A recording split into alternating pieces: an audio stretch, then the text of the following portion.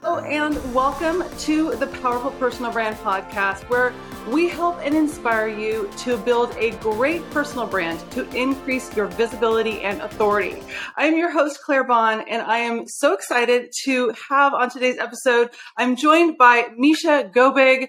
Misha is the founder and CEO of Gobig Coaching, which helps high-achieving women become confident leaders in a male-dominated space to gain the confidence and visibility to take their careers to the next level and beyond.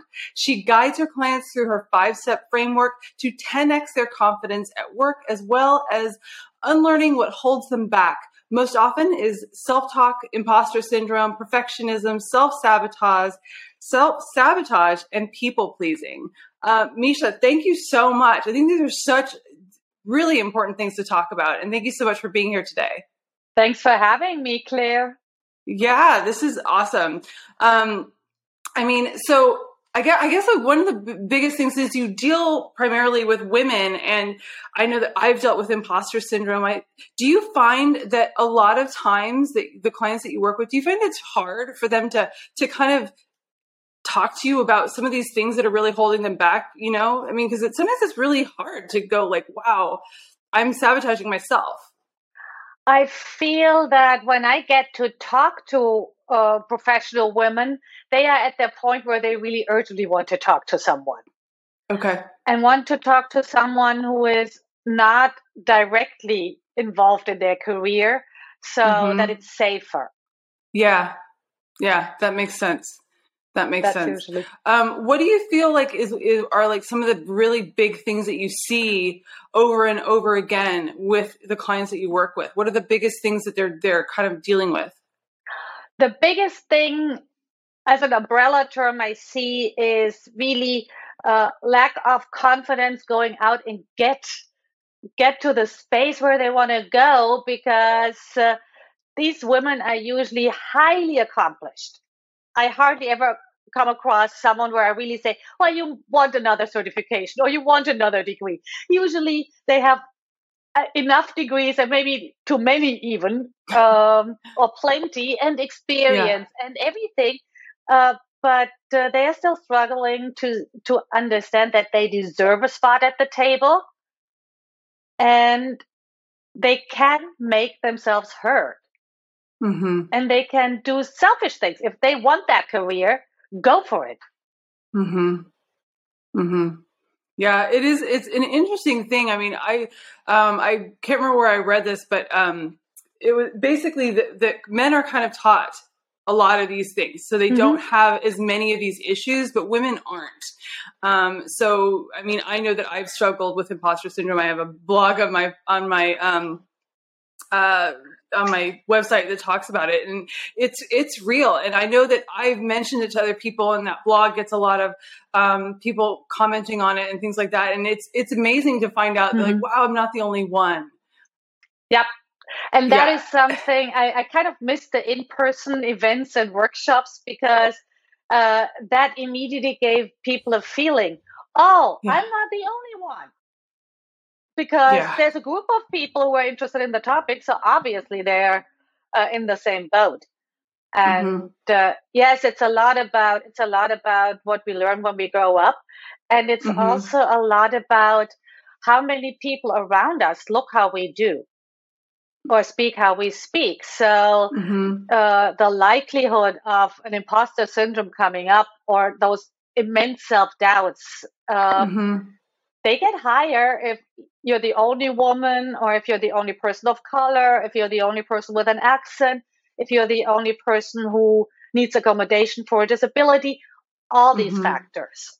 Yeah. And women, of course, I hadn't really thought about that. The biggest minority at 51% in that scenario. Yeah. Interesting.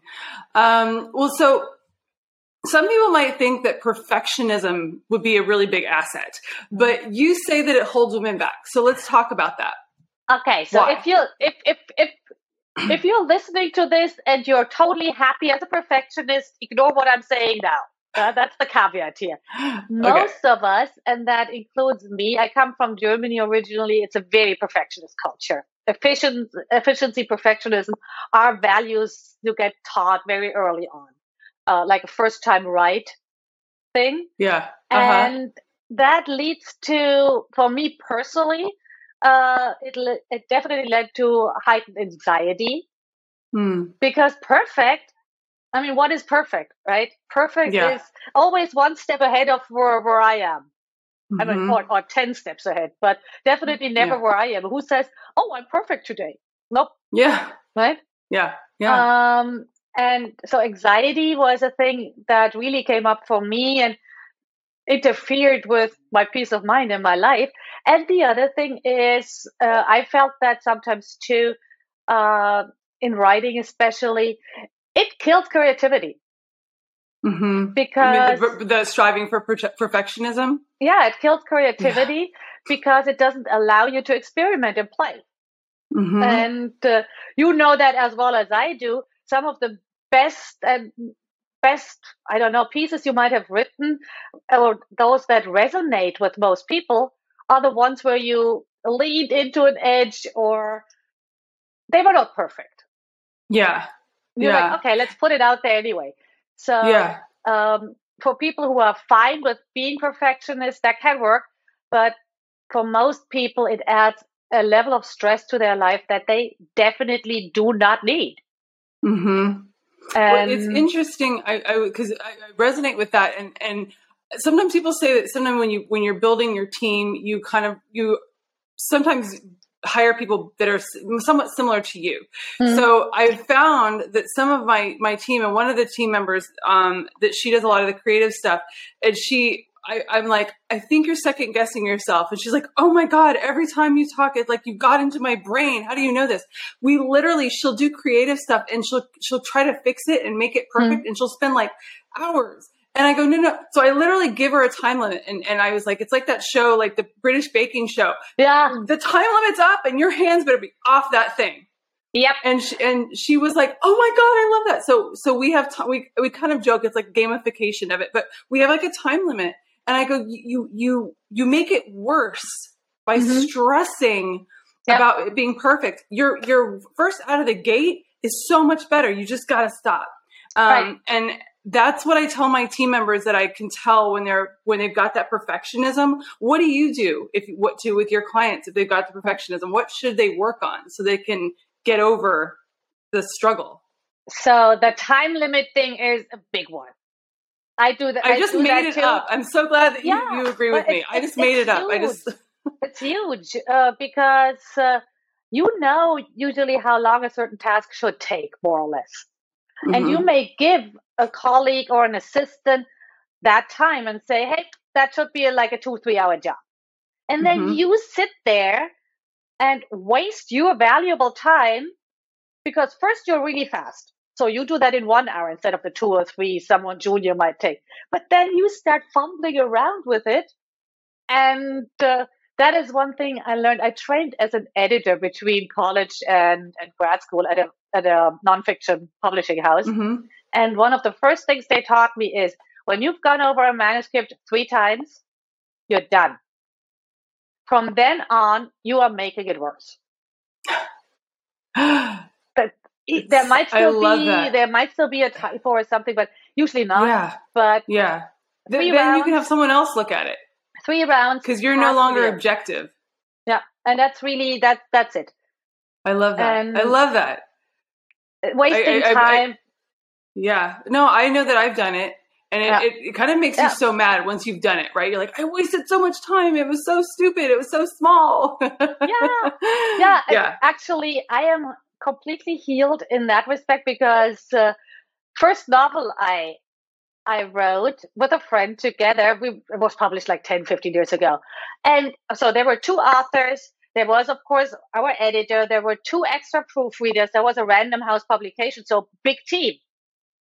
And the day it came out, and of course we had beta readers, everything.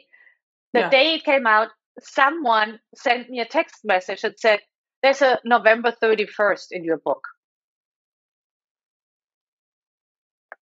Did it kill me? No, but it was just like, and those things, I mean, that could not have been prevented. Those were five experts plus a lot of other people looking at it. It slipped through. Yeah.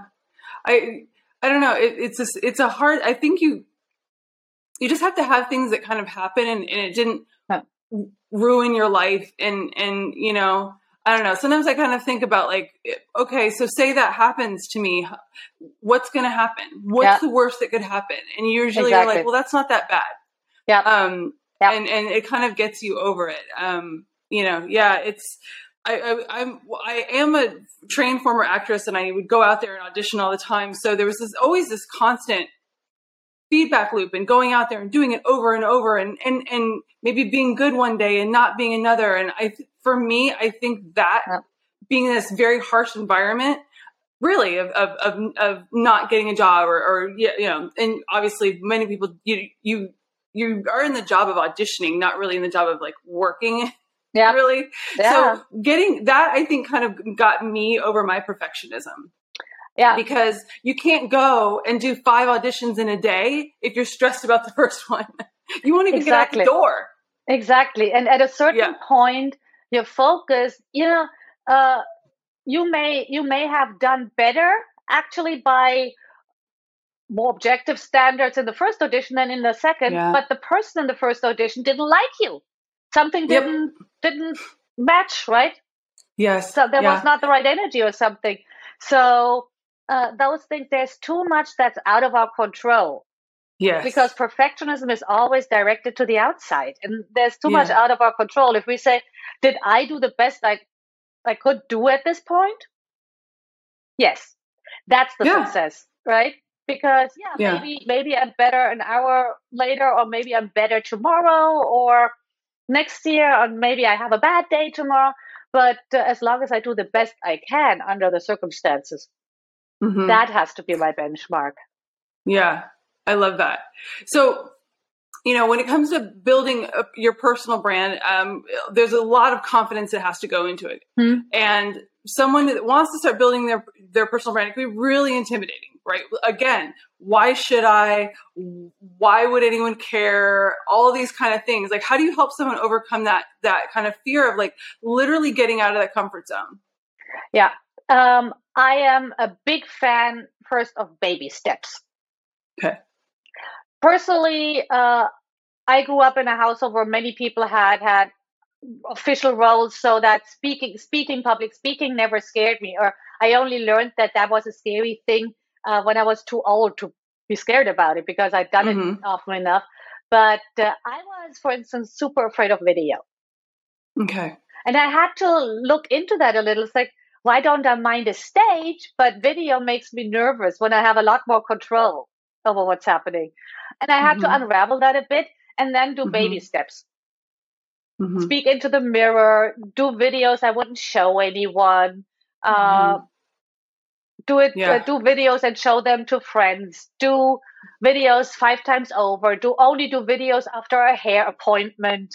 That's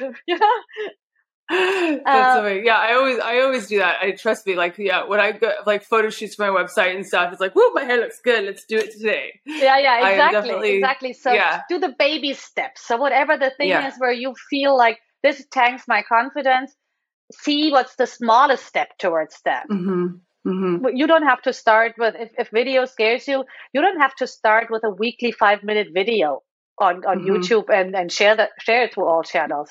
Just the little things, or stories that goes away. And that's a good playing platform, right? I saw someone, I think it was on LinkedIn, mention kind of like do like 30 days of like self-taping yourself with your phone, just talking. Don't share them. But it's just get used to just doing it, and you're going to get better. By the 30th one, you're probably like, wow, I actually came up with some pretty good tips I might want to actually share, because I learned by watching myself. But I mean, it's an interesting thing. I mean, I often, when I have to like media train some of our clients, like that's like one of the things that I talk about. You've got to do it. Practice it. Practice. Send me some of the stuff. I'll give you a critique. They often don't want to do that because, again, it's scary. But yeah, I had so I always trained for acting with, like, I always did TV and film. I was not a fan of being on stage. So I did TV and film. And so there was a lot that I would be able to do by self-taping. And we would bring those self-tapes to the teacher every week to critique. So everyone would be given the same sides. Yeah. And you would have to come in and do it. And that would be so intimidating because sometimes you would see somebody that was better than you. Yeah. But a lot of times you can learn from that. And that's one of the things that I kind of learned. I feel like the acting thing got me over my perfectionism so much, and the being scared of literally having the same sides that somebody else did, and somebody else knocked it out of the park and you didn't. You can always learn. I take that as a learning opportunity. So maybe if you're like freaked out, learn from it. Yeah. I mean, that's the only thing. That's part of my 5-step process too with the confidence. Step 4 is learn. Yeah. Because no matter, so first step is assess what's happening here. Why do I not feel good about doing that? Am I scared, let's say, to do a video? Or what is behind that? What is the message I have behind that? Do I have an idea of people don't want to see anything I'm doing? I'm not important enough to share that message? Or is it something totally different? Is it something ridiculous like it will stay on the internet forever? What is it? So that's one thing. And then talk about the 5 steps. I definitely want to know that. So okay. So first step is really assess. And look into what's holding you back, what scares you, but also look at what is something else you've really aced. Something where you were super confident. Like sometimes I might have a client who says, I've never been confident. And then it turns out she played competitive tennis in high school. And I'm like, that is a stage. Yeah. That is a stage. And that is a thing. When you were an athlete, you cannot win every game. Right? I mean, usually. Yeah. You cannot win every game. So, and you were still confident about your ability to play. Otherwise, you wouldn't have gone out there and do it again and again. And especially not after maybe a loss. And so that leads us to the second step. Like, how does that type of confidence feel in your body when you recall that situation? If it's someone who has an athletic backstory, it might be hyped. It might be highly energized. My memories, when I have a lot of my confidence memories I use for these things are usually high energy moments. For someone else, it might be very grounded. Okay. It depends. It's really personality type at that point. And we take these memories and learn to just get that feeling as a feeling you can create in your body. Use that memory as the anchor and to transfer that to a new situation. And just evoke the feeling so that you can step out. And step 3, of course, is act. Because you can evoke and transfer and whatever. If you don't do the scary thing, it's not helping. Right.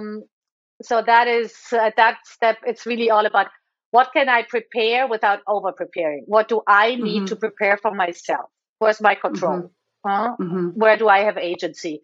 And then do the thing. Like if it's making videos for an entrepreneur, making an offer, or if in corporate, if it's asking for a raise or promotion, you have to do the scary thing. And then step 4, learn. Either it went really well, but even then you want to look into that, or it did not go quite that well. And then you really want to say, hey, what did go well? Let's say your first masterclass. What did go well? There were 10 people. Your brain tells you, oh, but you wanted 150. But 10 people were there. That went well. And one person booked a call afterwards or whatever. Those things. Really, what went well, what didn't, and what would you do differently? And step 5, super important, celebrate. Because that's how we strengthen the neural pathways to teach our brain that wants us to stay safe and back, right? That's how we teach our brain, it's safe. Look, Mm. I even get an afternoon off for doing. I did my master class in the morning. Look, and now I'm going to the spa, or I'm taking the afternoon off. Look, that's a good I like thing. that. Yeah. So celebrate is the step women tend to leave out, and that's really super important. Yeah. Well, what interesting thing, what I often tell my clients about the part when they're like scared or they only have like 10 people show up or one person showed up or something, and I go, that's really good because you're getting better. And no one was there watching you. So yay. It would really be awful if it was your first time at bat and like a million people were watching. That is scary. So exactly. Exactly. You're scaling. I read something recently too about YouTube channels that have millions of followers, and there was a list of how many followers they had after 100 videos. That's not nothing, right? 100 videos, and those were all channels over 10 million followers. Some of them had like 75 followers after 100 videos, and but others had like 200. How good they were after all of those videos. Yeah. So that's something to think about. And that'll help you with the perfectionism too, because it's not that scary when it's not being watched by millions of people. That is, absolutely love that. So when you we talked about some of the challenges that that women face in their careers. Do you only work with women? Is that like do you ever work with men? I rarely, but sometimes work with men. Just it's mostly at that point not your straight white dude. Yeah. Okay. So it's still somebody that's maybe dealing with that imposter syndrome that you were talking about. With similar issues for different reasons. Yeah. Okay. So they come to you for that because you can fix those things. Yeah. I can teach people. I can teach people how to tap into that confidence and how to do these things. And it's usually the steps I can explain to you in 5 minutes, right? But it's about getting people to override their fight or flight or freeze response when they actually need it. So that is the training that goes into it. Yeah, and it takes a while.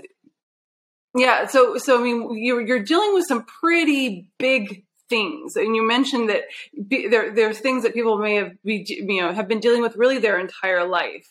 So how do you really get somebody to unlearn these things? How long does it take? Okay, I cannot give you a standard answer for that. I usually work with people for half a year. And some people I work longer with just because something else and it's a good fit and it's just very supportive going forward.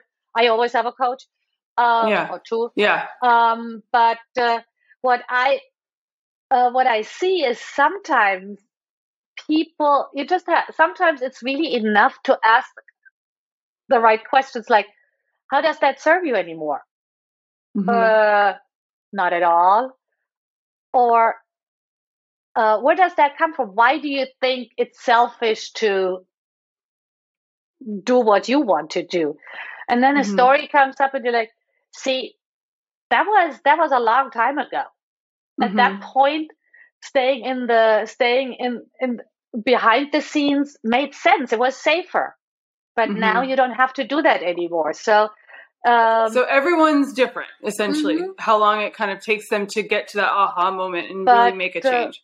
But you can really make huge progress in a couple of months because there's so many methods out there how you can, for instance, taper down on the negative self-talk, and they all work. But it's just like what works best for you. Yeah. I like to make things, like you said before, a little playful, a little like a bit of like a game. I try to do that too, because then when it's more fun, it's easier. You're going to do it. Yeah, definitely. Well, since this is the Powerful Personal Brand podcast, I would be remiss not to ask how your personal brand has really affected your business. And so what have you done with your personal brand? How have you seen it impact your business? I have switched to a relatively bold brand identity a while back. So one of my signature colors are basically burgundy and tomato red, and I combine those two, Mm-hmm. and black and white then with it. And now I get to hear lots like, "Oh yeah, I see your stuff," and I totally recognize it. And so the awareness is there. And then the interesting thing is that people say, "Oh yeah, that fits you so well." So it's Hmm. really what I've seen since I went with this very bold choice. And I had I had a designer tell me, "Oh no, red is a healthcare color," and I'm like, "No, no, no, I've always worn red. Red has always Mm-hmm. been my color." Mm-hmm. Um, she was So that's right, your of course. I that's mean, your just like, but signature that's my thing, color. right? Yeah. So, um, and in the beginning, I was very timid about uh, branding boldly Okay. because probably I didn't know exactly where this was going, and having something that kind of every coach has, like the nice beige and neutrals, Mm-hmm. seemed like a safe choice, and it was Mm-hmm. pretty, but it's not me. Yeah.